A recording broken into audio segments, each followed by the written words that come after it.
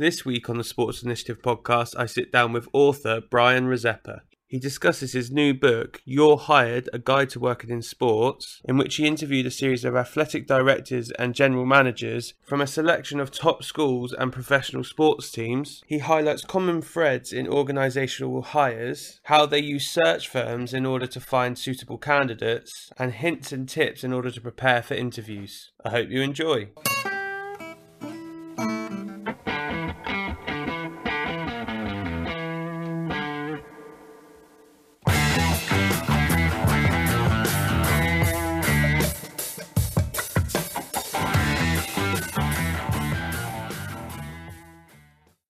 Brian, first of all, thanks for reaching out, and obviously thanks for sending me a copy of your book. I guess first question is, how are you and how are things over in the States at the moment? It's going well. Coronavirus unfortunately is picking up quite a bit, especially within the county that I'm in Michigan. But we're kind of just trying to push through with it. I'm sure things are going to change over the course of the next few months. Hopefully it doesn't get too bad, but overall, just not looking forward to the cold weather, but trying to stay optimistic overall. Well, you reached out regarding your book and stuff, and as I said, you sent me a copy, which is good. I guess the first question linking into that is, why did you want to write it? What was your reasoning behind wanting to write a book of this sort?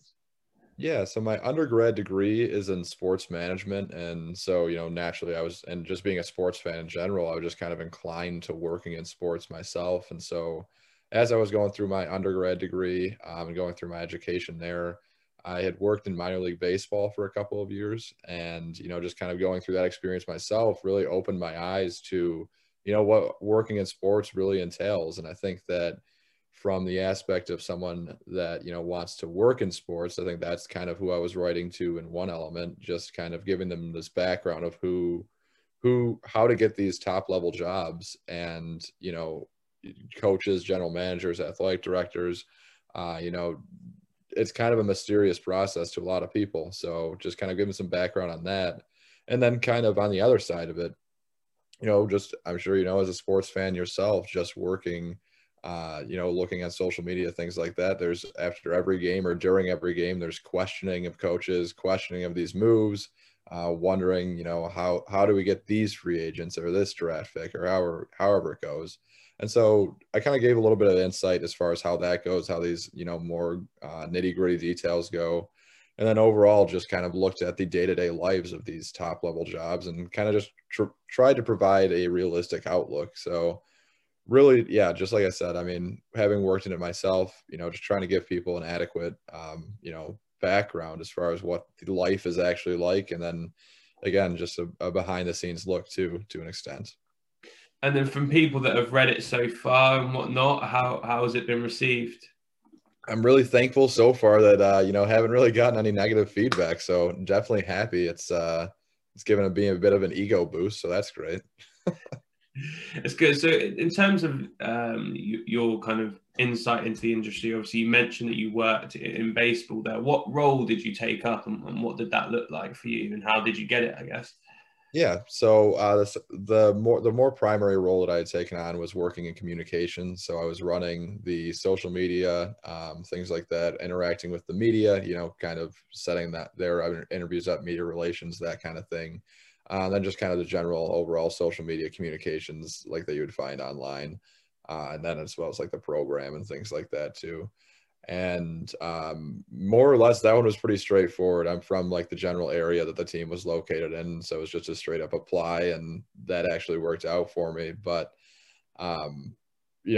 overall I think that kind of experience, it did, I guess, shift my opinions as far as working in sports. And while I someday may work in sports again, at the time it just wasn't a great fit. And I think that a lot of people will find through reading the book that it might not be a good fit for them. The hours are super long. You're working nights, you're working weekends, you're working basically through every single event. You think about going to a baseball game on Memorial Day weekend, and that sounds great to go to, but you're working all those things while working in sports.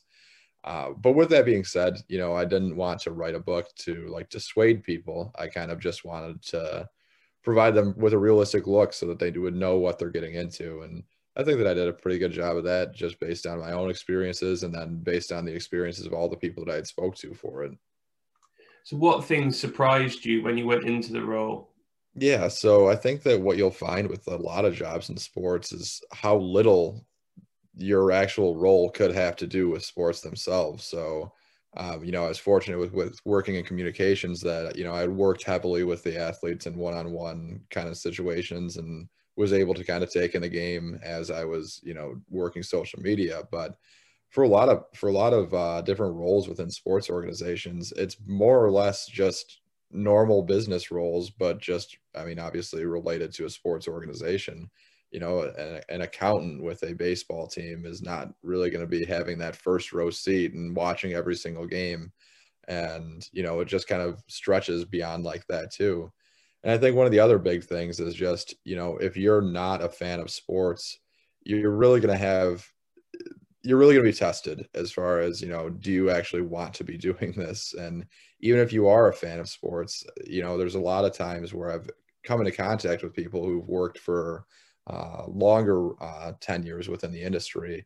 And, you just kind of see that they've become a little bit more jaded and pessimistic regarding sports, and they don't really have that passion for it that they once did. So, before you go into it, you just have to make sure that, this is really what you want. And, if you do work a year or two and you realize it's not for you, that's not a problem either. Sometimes it's better to just, turn on a game for 3 hours and that's your involvement in sports. There's nothing wrong with that. So I think, yeah, it's just, you really don't know until you work in it. Or not to talk my book up too much, if you read the book, I think that'll help you get a better idea too. No, I think one of the interesting things about the book that you mentioned is kind of the how encompassing certain roles can be. And as you alluded to there on social media, you think that general managers, for example, have say over absolutely everything. But in the book, one of the things they mention is the fact that the guy wasn't sure about trading Brett Favre. He didn't know if that was a good idea. Yeah. But ultimately got persuaded by the coaches that he wasn't going to be right. And then obviously went on from Atlanta to Green Bay and had a Hall of Fame career. So I think, like you said there, you make assumptions from the outside looking in that maybe aren't necessarily always correct. And I guess from the experiences of people you've talked to, they change from organization to organization as well. Yeah, absolutely. I think that that's kind of one of the tougher things to really adapt to once you get into these top level kind of roles, is that, regardless of the actual involvement that you have in any particular transaction or, whatever happens on the field, whatever your involvement is, that's definitely what you're going to be judged by. Your wins and losses, you lost this huge trade, you lost this huge game, regardless of your involvement, you're still going to take on that responsibility. And you're going to be judged by people, whether it be in the media, whether it be fans and things like that. You're going to be judged by people that don't have the full information as far as the decisions that you're making. But, you're still going to be judged by them. So it's tough to kind of grapple with. But you do, with that being said, knowing that, you're going to be dealing with criticism within these roles, you just have to make the decision that you feel is best for the organization, and, not, I guess, really factor in as many of these outside factors like, fan opinion and things like that. And obviously fans are super important within sports, and, they wouldn't really exist. Sports wouldn't really exist to the extent that they do without fans. It's just, you can't really factor things in like that. And you have to work with the information that you have and make decisions based off of that rather than opinion. And has it changed the way that you view sports from the outside? So are you more considered or empathetic when you're looking at coaches or athletic directors or GMs when you're talking to friends and family and whatnot? Yeah, I would say so. I think that I'm far more forgiving than most people. Like I said, I like to give, I guess, to use the Detroit Lions as an example, with Matt Patricia as the head coach. I think that now I'm starting to reach the end of my line, but I think that it's fair to give, head coaches, general managers, give them 3 or 4 years. Obviously, if there's different opportunities, and you realize that even after a year, it's not going to work out, and you have this opportunity to get a better coach or whoever it may be. You need to be able to pull the plug, but I think that a lot of fans are too open and I guess too excited to pull the plug right when things get tough. But I think that's just part of building an organization and building a culture, is that you have to bring in, it takes time to build, especially, again, to go back to an organization like the Lions. It's an organization that more or less is not won over the course of 60 years or so. And so to right the wrongs of that is going to take more than a season or two. And so I think that, I think overall, I would say I would definitely have a much longer leash than most. I think it is interesting how prolonged success or prolonged failure does affect the fan base, or does affect the perception of a team. So to put it into perspective, I like two teams. Basketball, I like San Antonio Spurs. There you go. NFL, I like Miami Dolphins, who are almost the completely opposite end of the spectrum. You've got San Antonio Spurs, who have been prolonged periods under Greg Popovich, really successful and always competitive.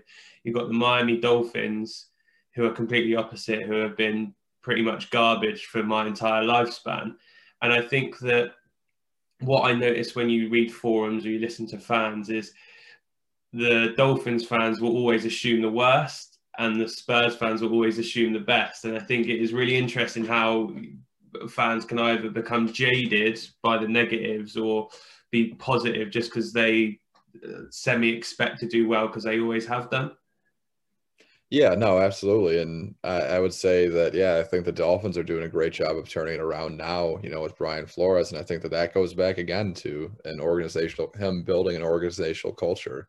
You look at the roster last year, and they obviously won 5 games, but that was a roster that easily could have gone winless. But, you bring in a guy like Flores that comes from that Patriots mindset, and, he surrounds himself with people that buy into his culture. And you have a guy like leading the team, a team leader like Ryan Fitzpatrick.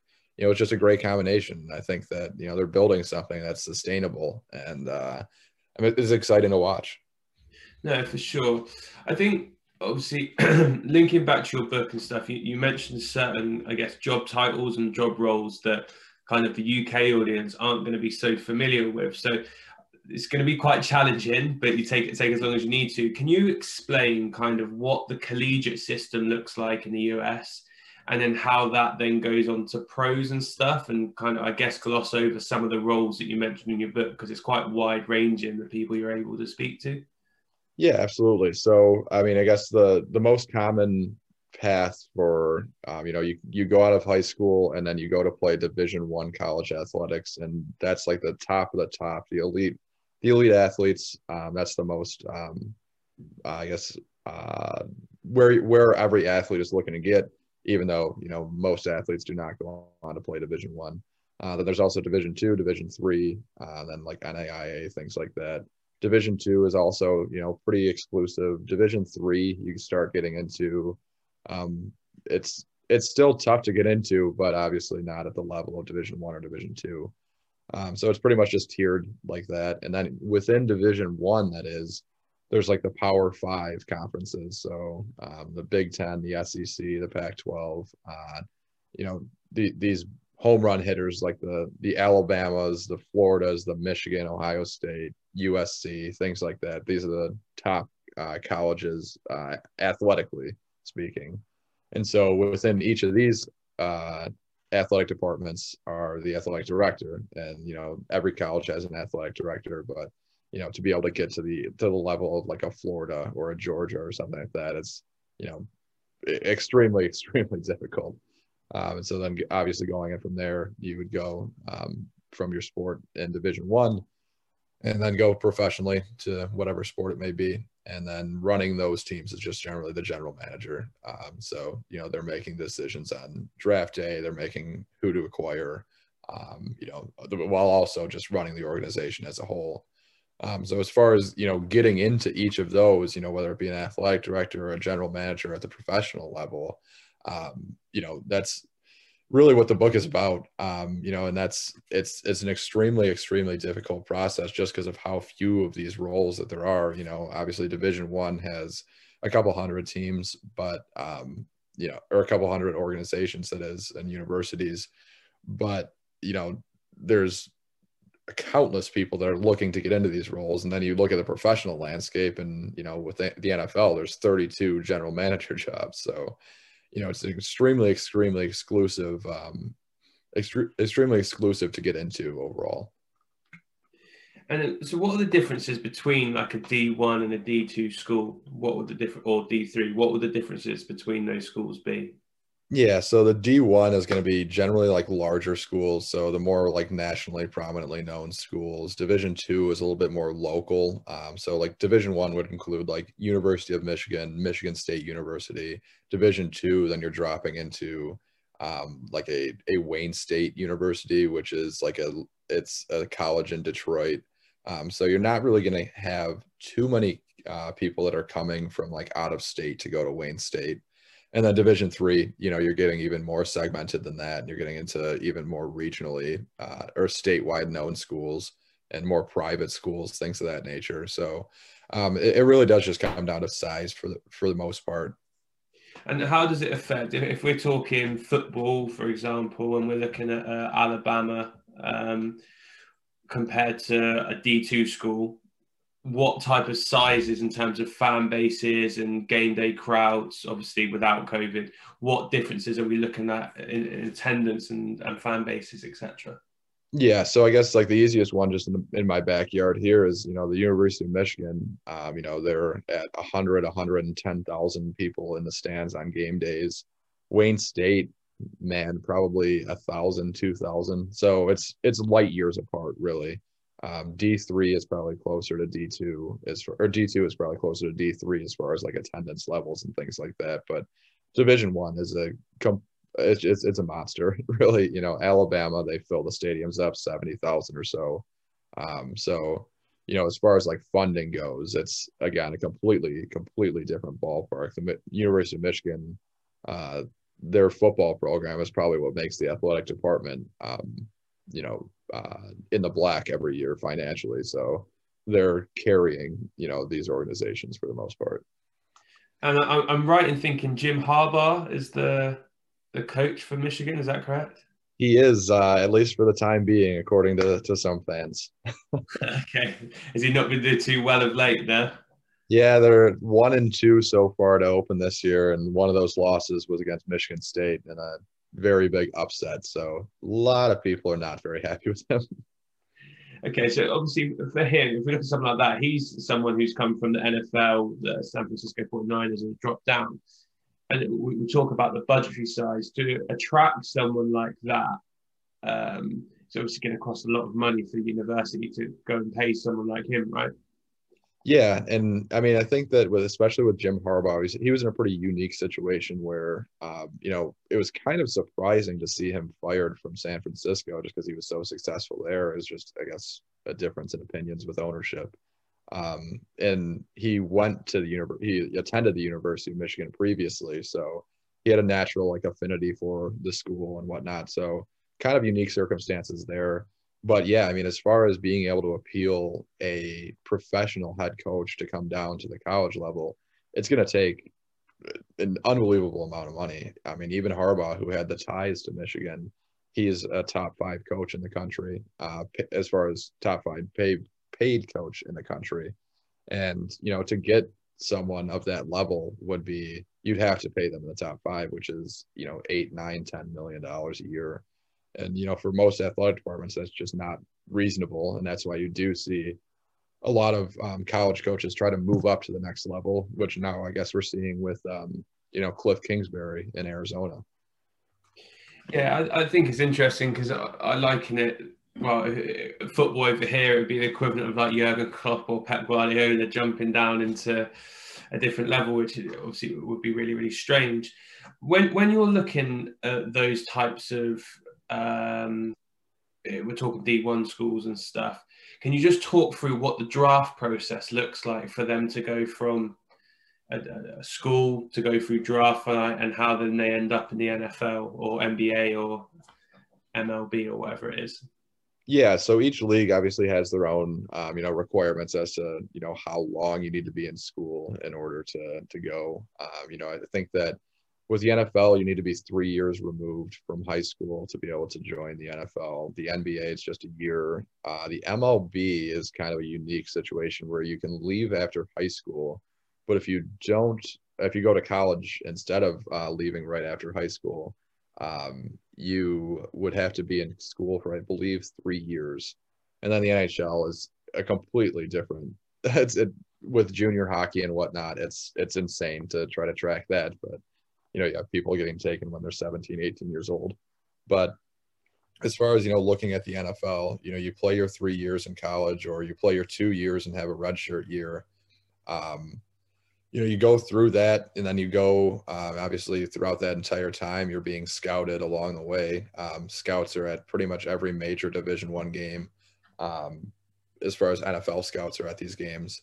And so that process continues on. And, after you finish your year, generally you're going to move into the combine and workout process. So the combine has, the top 150 or so college players. And, you're doing, various drills to show speed, strength, things of that nature. And then you're at the combine, you're also working to meet with teams. And so, going through the interview process, and then the NFL has, I believe it's something like 30 workout spots, so you can bring in players for private workouts. Basically, you're really being tested on your athleticism at that point. And, it was kind of different this year because, you weren't able to have those private in-person workouts. And, you did have to rely on the college tape quite a bit more. And so, once you get past all of that through that entire offseason, then that's when you get to the draft and then hopefully are picked. But even if you're still not out completely, because there's a ton of undrafted free agents that are brought in every year. I think it's obviously important to say that in these schools and these Division I schools, as you alluded to earlier, a lot of it is down to if you win or if you lose, which can taint or help your record as a player, but also as a coach and stuff and whatnot. Yeah, and I mean it's really difficult at the college level too, because you're not able to go out and sign players or anything like that. You really have to recruit, and you're recruiting not only as athletically, but you have to bring in athletes that are going to be able to get into your school academically, or you're going to have to be able to appeal to them academically or based on location. Does this particular athlete or does this high school student want to spend this next 3 years in Michigan when they could spend it in somewhere warmer like Florida or Georgia or California? So there's so many different elements that go into college coaching.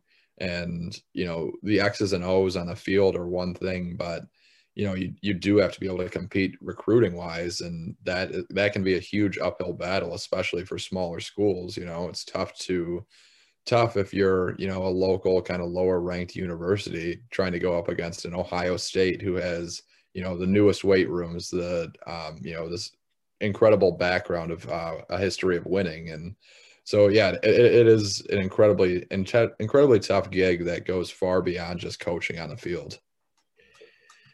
And so I guess that's kind of talk through the process of what it looks like to go through from high school. You get recruited into college, you then get drafted into your pro leagues. And then obviously if you're in pro, you hopefully stick around, able to re-sign, etc. I think one of the common themes I saw running through your book is how challenging it is for coaches, particularly at the college level, whilst they're trying to gain their way to the top job. So do you just want to talk through, I guess, some of the interviews you've had with people and use some of the examples of where essentially had to uproot families multiple times to hopefully get a role that they want and, one that's more financially reasonable, that type of stuff? Yeah, and that's, again, one of the things that makes the coaching world so difficult is that it really is just pretty much a year-to-year basis. You never know if, your head coach, if you're an assistant, you never know if the head coach is going to be kept on for next year. And if he's not, then, you're definitely not going to be for the most part. So it really is kind of, especially at lower level programs, it's just year to year. And, you could be going from city to city. One of the people that I had spoken to was he's currently works as a special teams coordinator for Utah State football. And he had previously worked at the South Dakota School of Mines as their head coach. And prior to that, he had worked for probably about 8 to 10 different universities within the course of 10 or 15 years. So, he's married, he has kids. And so to ask a coach or to get a family on board with, not knowing where you're going to be on a year-to-year basis, it's incredibly beyond words how difficult that is. It's stressful, it's taxing. You can't really, your spouse really for the most part cannot get consistent employment because you don't know if you're going to be there next year. And then as far as kids schooling goes, to be moved out of schools and have to make new friends every single year, it's just an incredibly taxing lifestyle. And once you do eventually get into a head coaching role, you do have a little bit more stability and you have more control over your organization. So maybe you want to have like the family day, like one of the people that I'd mentioned within the book. They have families come in, or they have you leave earlier on a certain day, so you're able to balance that work life a little bit more. But I mean, that really is one of the tougher overarching themes, is that to find any semblance of work-life balance is a very, very difficult task to achieve. And even though you do have more stability as a head coach, you're being asked to do a lot more too, as far as with your time. And did any of them discuss how taxing it was on the families? Did any of them go into actually how challenging they found it constantly having to move? Well, yeah, I mean, just the overarching thing was just a lot of missed birthdays, a lot of missed games, youth games and things like that. And one of the athletic directors that I had spoken to, he had said that, he made it a point to take his kids to school every day. And for a lot of times, that was the only time that he would see them throughout the day.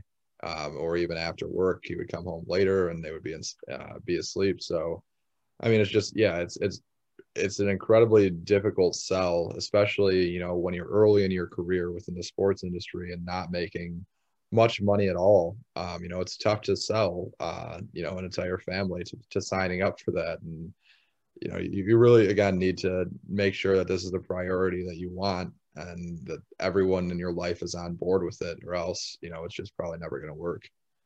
I don't know if you've seen it on Netflix. I think it probably was released a little bit earlier for you guys, but Last Chance U. Yes. So the one I can't remember the name of the school, but it was I think the second series with one of the coaches who had his family live in essentially a 2-bed apartment next to like the locker rooms and stuff. And I think that kind of picture puts into perspective exactly what you're saying here, that his family wouldn't be on board with it unless they were really supportive, even though the girls were saying, I don't like it here, I want to go back to California and all that type of stuff.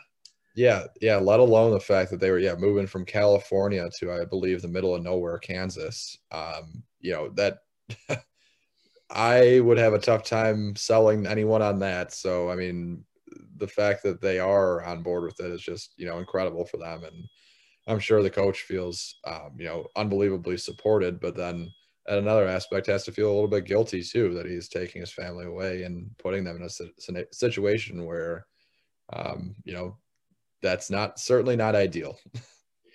I think one of the other overriding themes that I got from the book, and this kind of goes from a general manager and a athletic director point of view, which in England would be similar to kind of technical directors, if you like, and director of football and whatnot, is how there's no clear path to those roles, how everyone had a very different background. Could you just discuss some of the examples that you've got of that? Because I thought it was fascinating, some of the stories you had of how people kind of navigated themselves to end up in these roles, and they kind of went on completely different paths to do that. Yeah, absolutely. I mean, obviously, kind of some of the more common ways to get into it, you have, your MBAs, so, Masters of Business Administration. That's a pretty common background to have, or, you have former players. But it's really, like you said, it's not really limited to just those people. In the research that I had done, there's athletic directors that had college degrees in like engineering, counseling, political science. I think zoology was one of them. It's just like nowhere would you think that, you know, running a sports organization would fall into, you know, that academic background, but you know, these people made it work.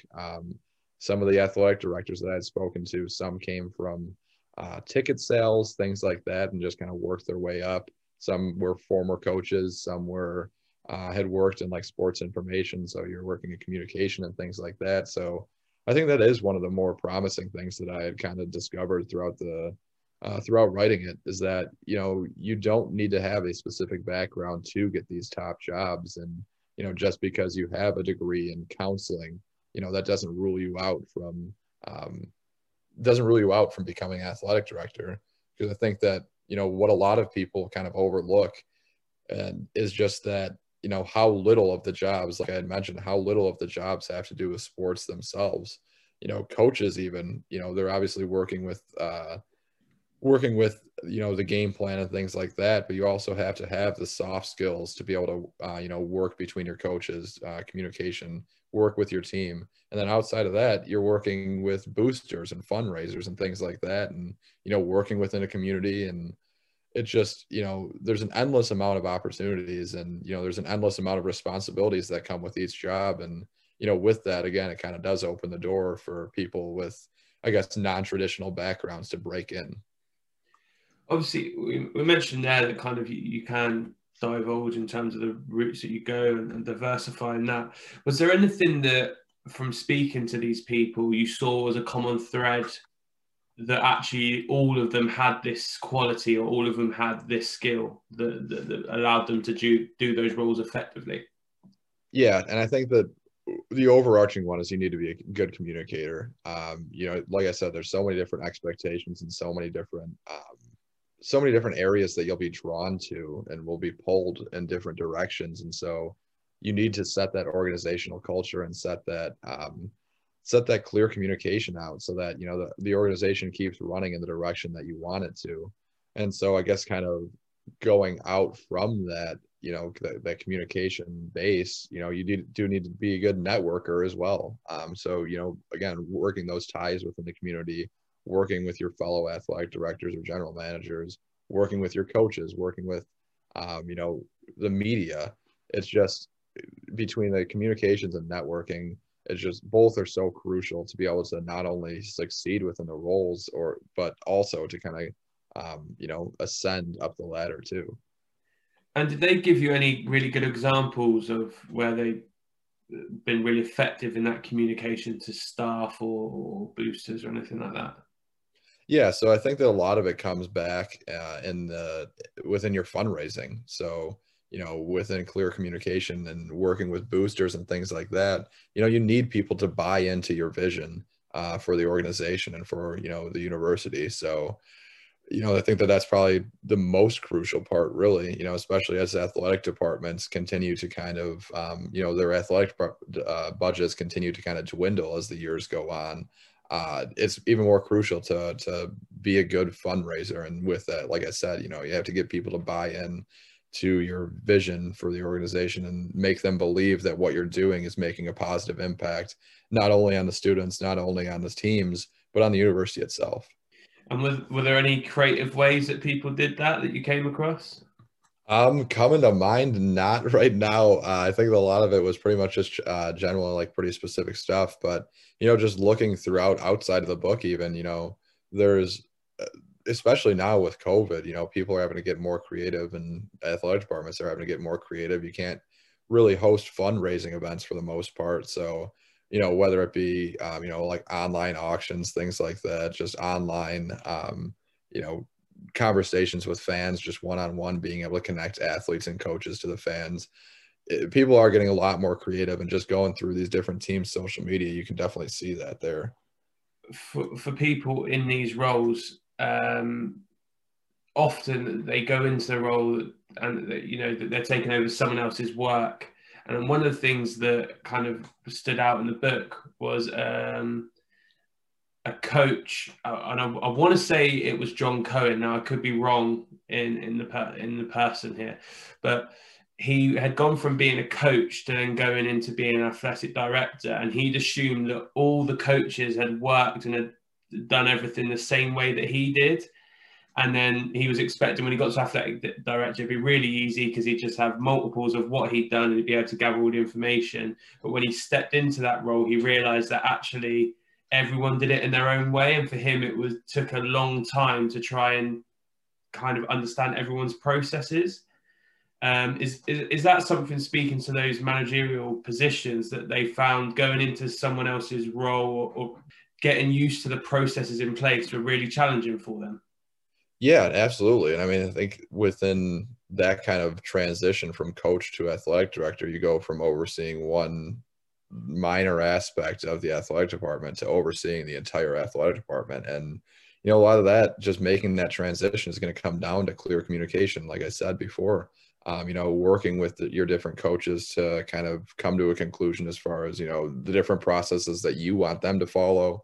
But you also, on that same aspect, you don't want to micromanage either. So it's really a fine line to walk, and it takes, you know, it can take a lot of time to learn. So, you know, it is probably one of the toughest parts of taking on one of those top jobs, and just getting used to those processes, and, you know, being able to implement your own, so that, again, you know, you implement your own organizational culture.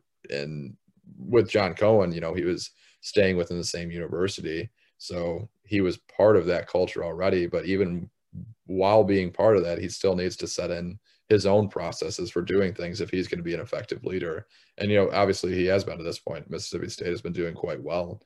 So he has made that transition well, but it's very easy to see where others go wrong.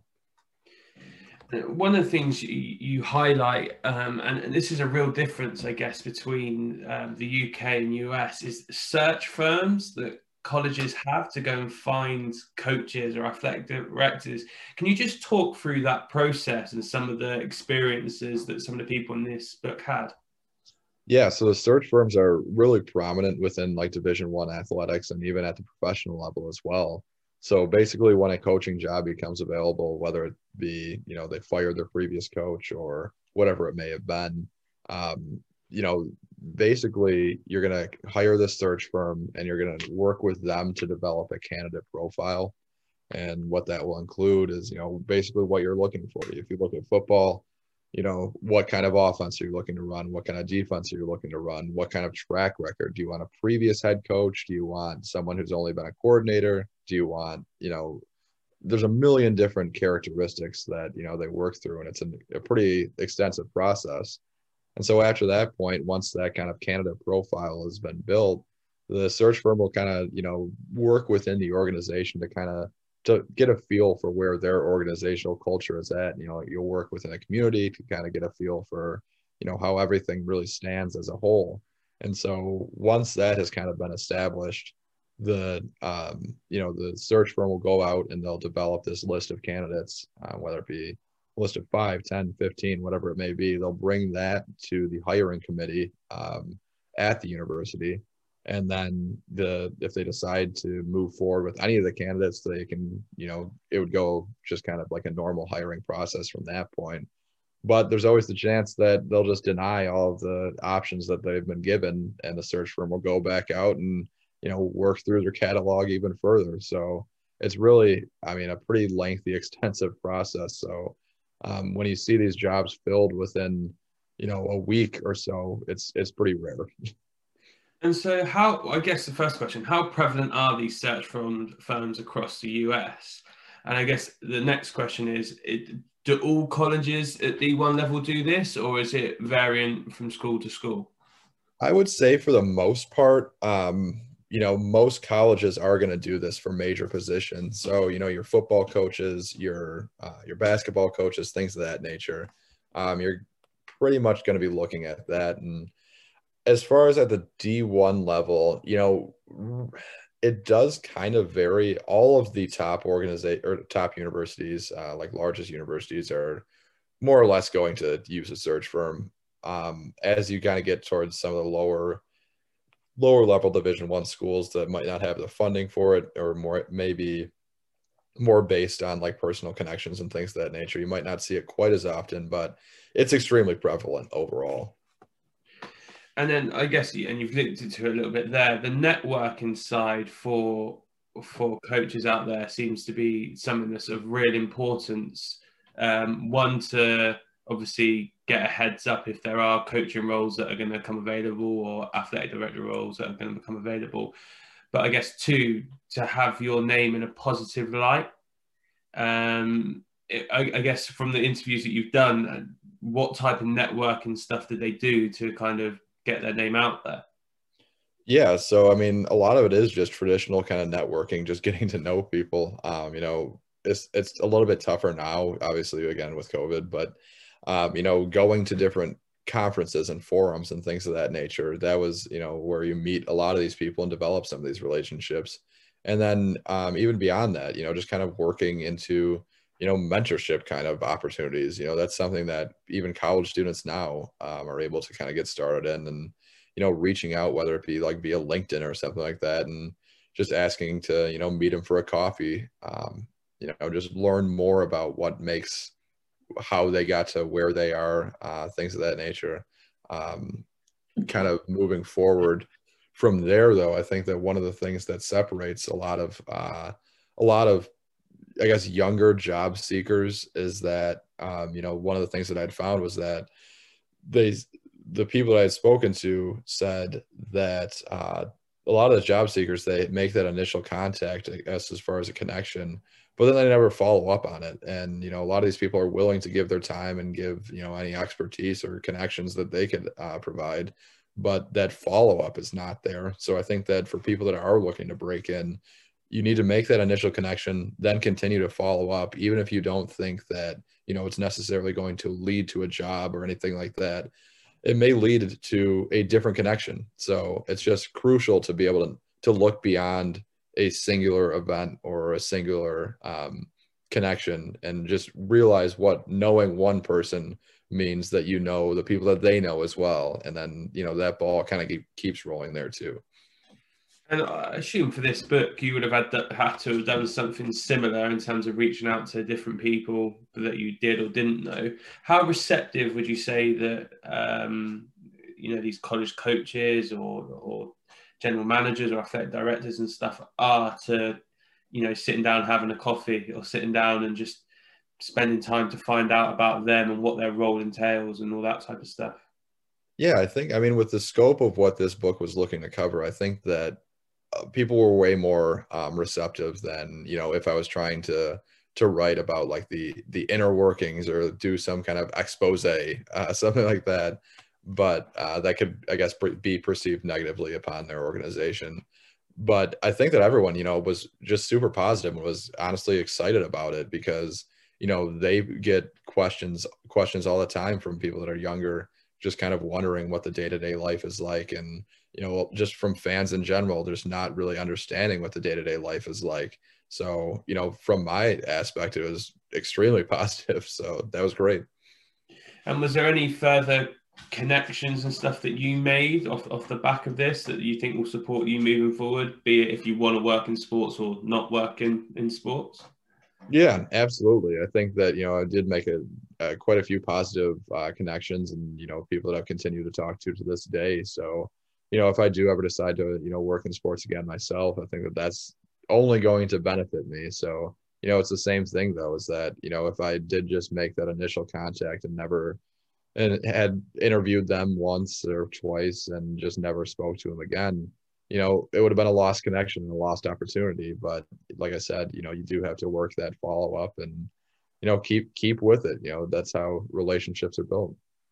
Yeah, I think it's interesting. I saw someone talking about the late Kobe Bryant, and they were saying they didn't realize actually on his phone the number of people he just checked in on from week to week. And apparently it was extensive, where he just dropped them a text to say, how are you doing? You okay? Or I think there was a case of his daughter played basketball against a team once, and the coach had asked him a question for a little bit of help, and he would text the coach every now and again to see how they're getting on with their fundraising or whatever that be. And I think, as you said there, that constant connection with people is the crucial bit to networking and having longevity of the network as well. Yeah, absolutely. And I think that, even beyond that, just, it shows that you're a caring person too. And I think that that can go a long way as well. If you do, like follow up like Kobe Bryant, like in that situation, it just shows that you weren't just interested in only what they could do for you, but you're interested in them as a person. And, with sports being such a relationship based business, anything that you can do to really show and to really prove that you do actually care about people more than what they can do for you, it's going to be the more that you can show that, the better. And that again, it's just even a minor thing like that, or a handwritten thank you note. It's just overall not going to be a huge effort on your part, but it goes a long way in achieving what you want to achieve. And I think one of the things you discussed, obviously, with the people going into these roles and whatnot, was the prep work that went into the interviews, and the wide scope of interviews. It seemed crazy how different some of them were, from almost 4 interviews from one individual to almost like a sit-down coffee, you've got the job type of deal for others. Can you just talk through, I guess, the experiences of the people in your book that they had with these interviews, and also kind of the extensive prep work that would go into it?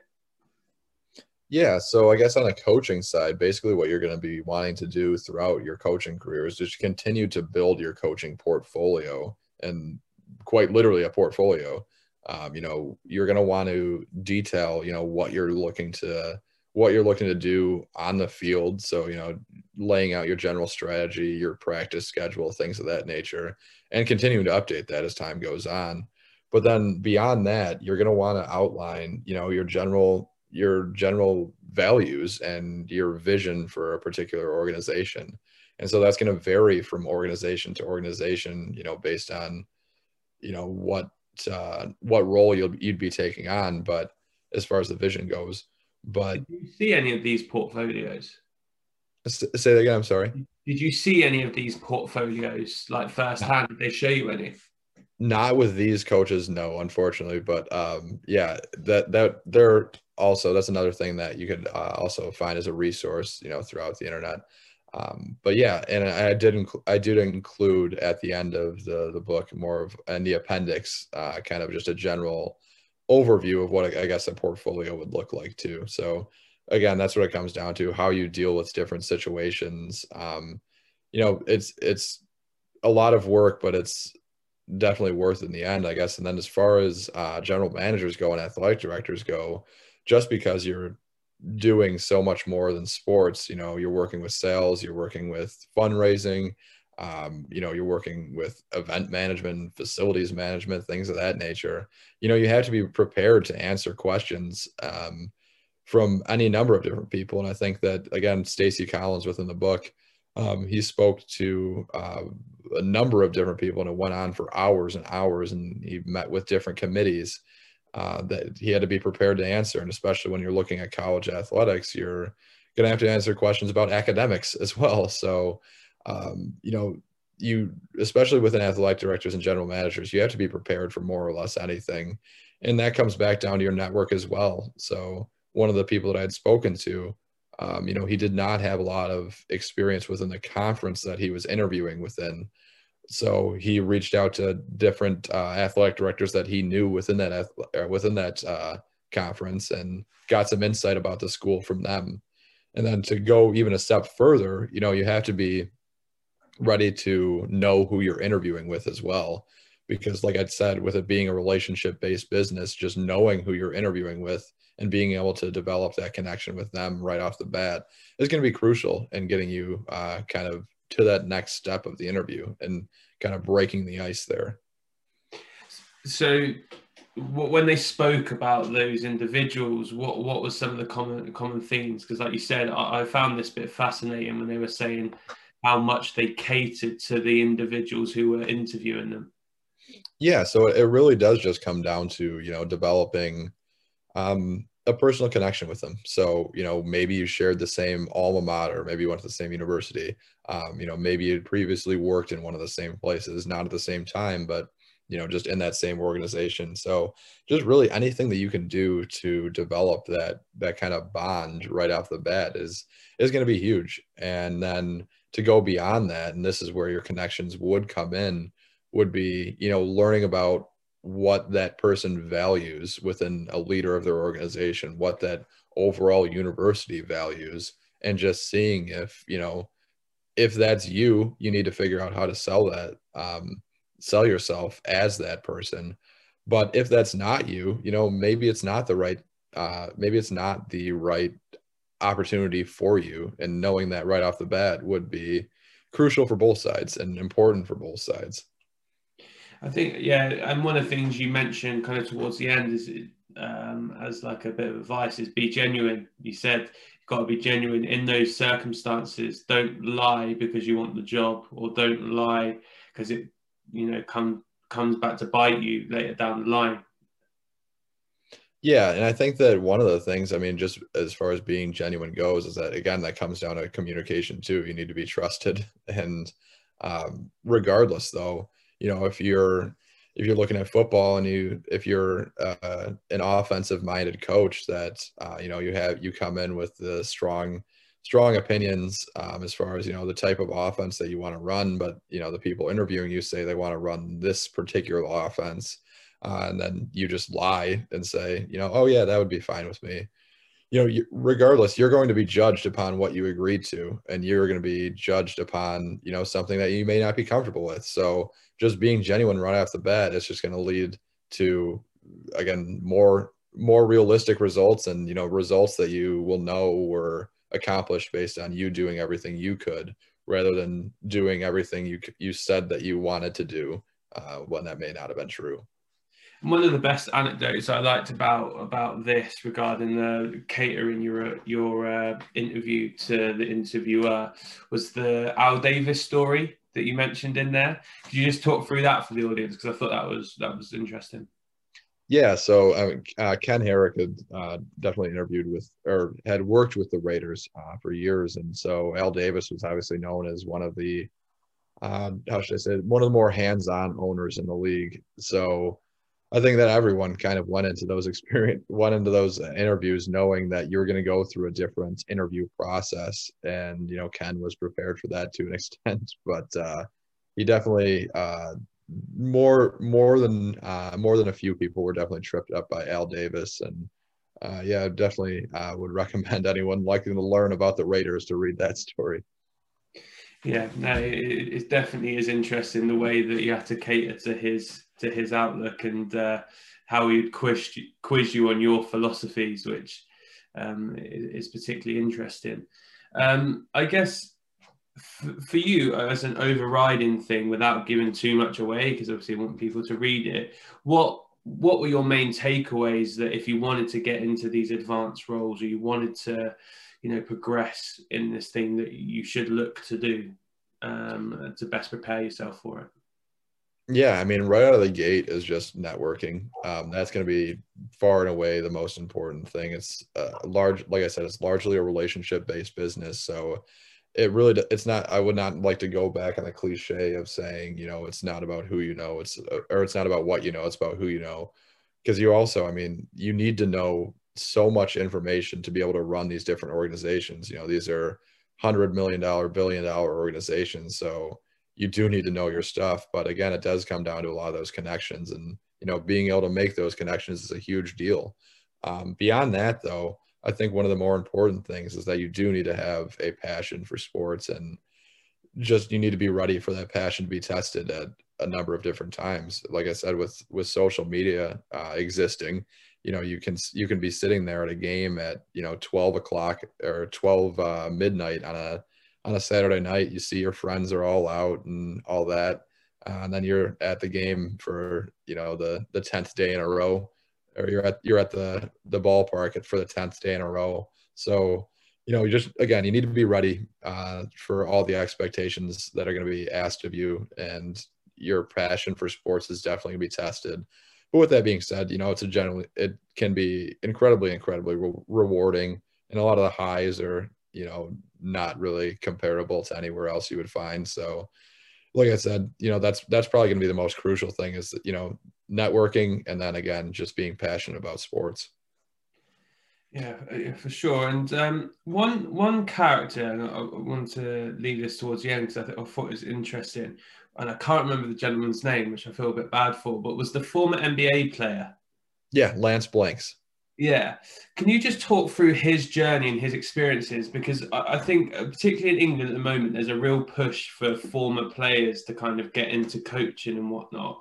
And there's always discussions around using the experiences they've had compared to maybe they haven't had so many experiences in a coaching pedagogy type environment or a recruitment type environment or anything like that. So can you just talk through his journey? Because I thought that was quite interesting, kind of all the stops he had on his journey. Yeah, so luckily I was fortunate enough to speak to a couple of different NBA players. Lance Blanks, who he was a former first round pick of the Detroit Pistons. He had gone from his coaching career and then began working in the San Antonio Spurs organization, where he's working in scouting. So, that's a pretty direct, you can, having played yourself, you're involved within constant film breakdowns and things of that nature. So scouting is a pretty natural path for a lot of former players to follow. And then he eventually, worked his way into assistant general manager and then a general manager. So just kind of increasingly growing roles. But as far as Lindsey Hunter goes, who had a 18 or 20-year NBA career, he has went on the coaching side, and that can be many times a tougher thing to break into, especially with elite level athletes. A lot of times it can be tough to explain and to coach, what you did on the court, because a lot of times it just came natural. So, it's can be tough to translate a lot of those, skills that you performed into showing someone else how to do them. But like him himself, he was an assistant coach in the NBA. And then was an interim coach in the NBA as well. But even him, if you're out of basketball for even a year, it can be tough to get back in. And, him having coached and having played at the top level, he has had to go to a lower level Division I school that's more local to him.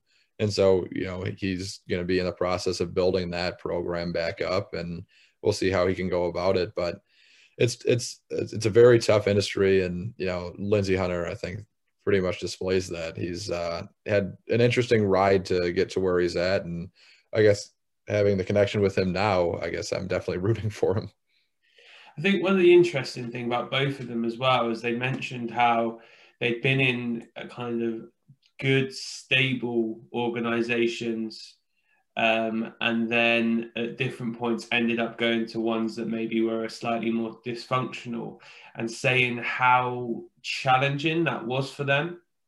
Do you want to talk through their experiences like that? I particularly like the one where, and I think this was Lance, but I could be wrong, where he had to almost upskill his boss, and he was having to kind of tell him the roles that should and shouldn't be happening and whatnot. Yeah, and I mean that's just pretty illuminating as far as how that entire process goes. And like we had mentioned at the start of the conversation, the difference between a good organization and a bad organization.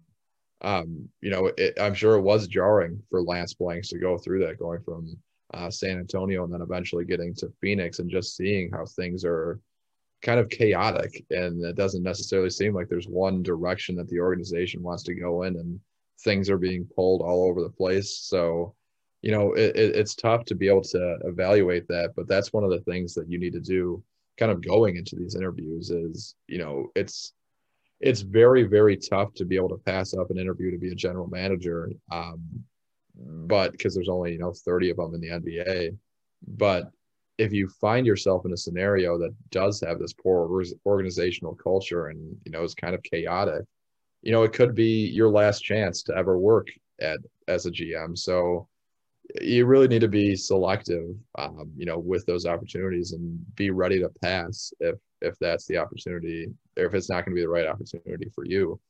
And, just kind of looking at Lance Blanks, obviously that did not go very well in Phoenix. And, maybe if he had stuck around in Cleveland or stuck around in San Antonio for a couple more years, he might have found himself in a better situation and, might still be, holding down that role now.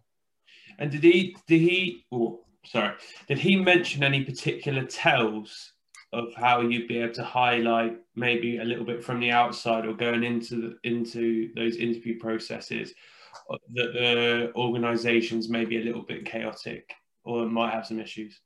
Yeah, so I think that a lot of it's going to come down to, when you're in the interview process, and even just from an outsider's perspective, working with working your network again, speaking to people that have been within the organization over the years, that's going to be a factor. But then when you're in the interview itself is, you need to be interviewing them too. If they're not answering, your questions directly, or they're being vague, or, whatever it may be, you need to take that into account and realize that, if they're not being trustworthy and they're not being straightforward now, I mean, can you really expect that to happen as you're actually hired and a member of that organization? So it's just an entire process that needs to be kind of factored in. I guess the last statement I'll make before I ask you final question and let you shoot off was the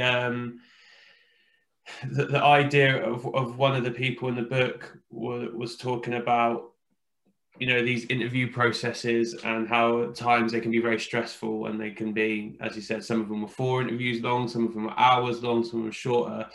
And what he realized after going through a few of them is you'll always make mistakes in the interviews, but it's how you deal with the mistakes as you're making them that can be a really good tell. If you're being, from the interviewer's point of view, they can tell you made a mistake, but seeing how you deal with it is actually quite a big proportion of whether they're willing to hire you or not.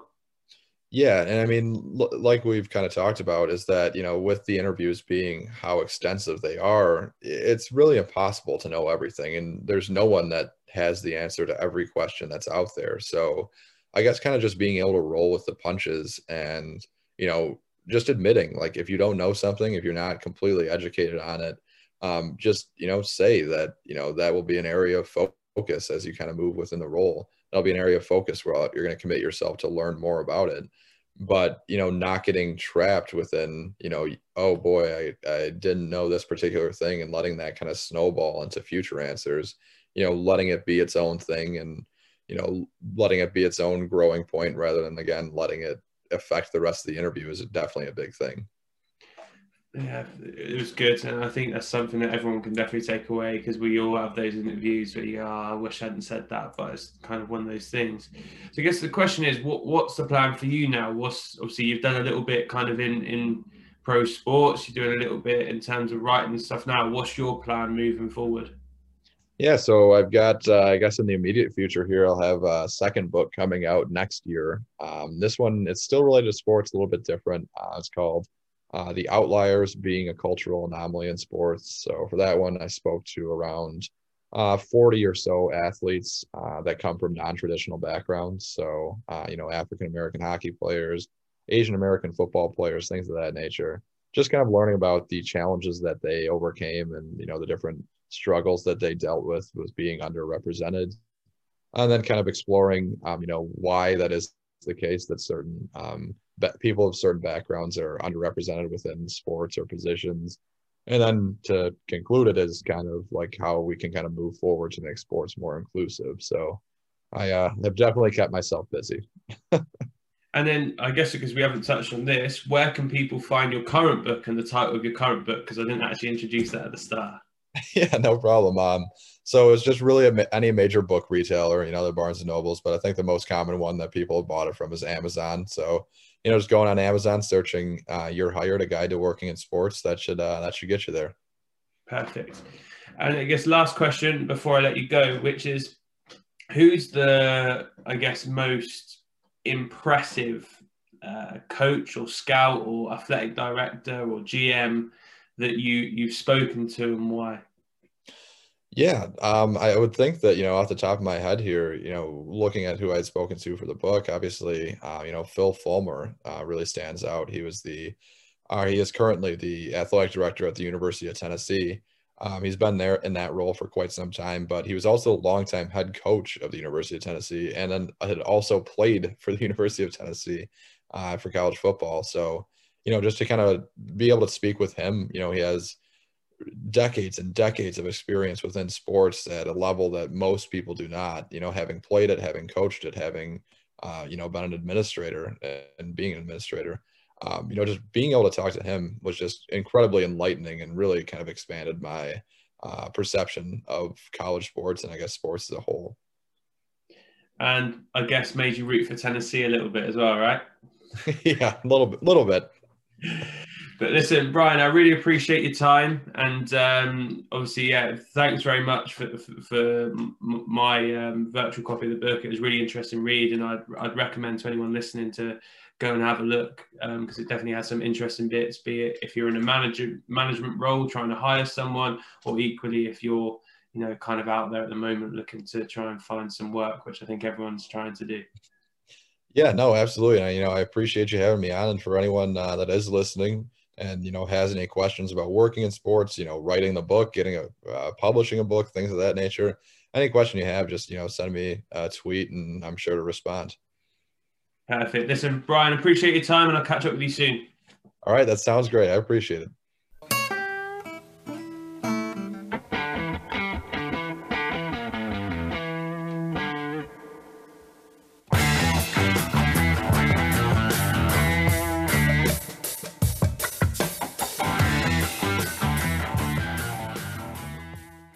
Thanks for listening to the Sports Initiative podcast with me, Michael Wright. Please remember to follow us on Twitter, Facebook, and Instagram at the Sports Initiative Podcast, and share this podcast with friends and family. I'll see you next week.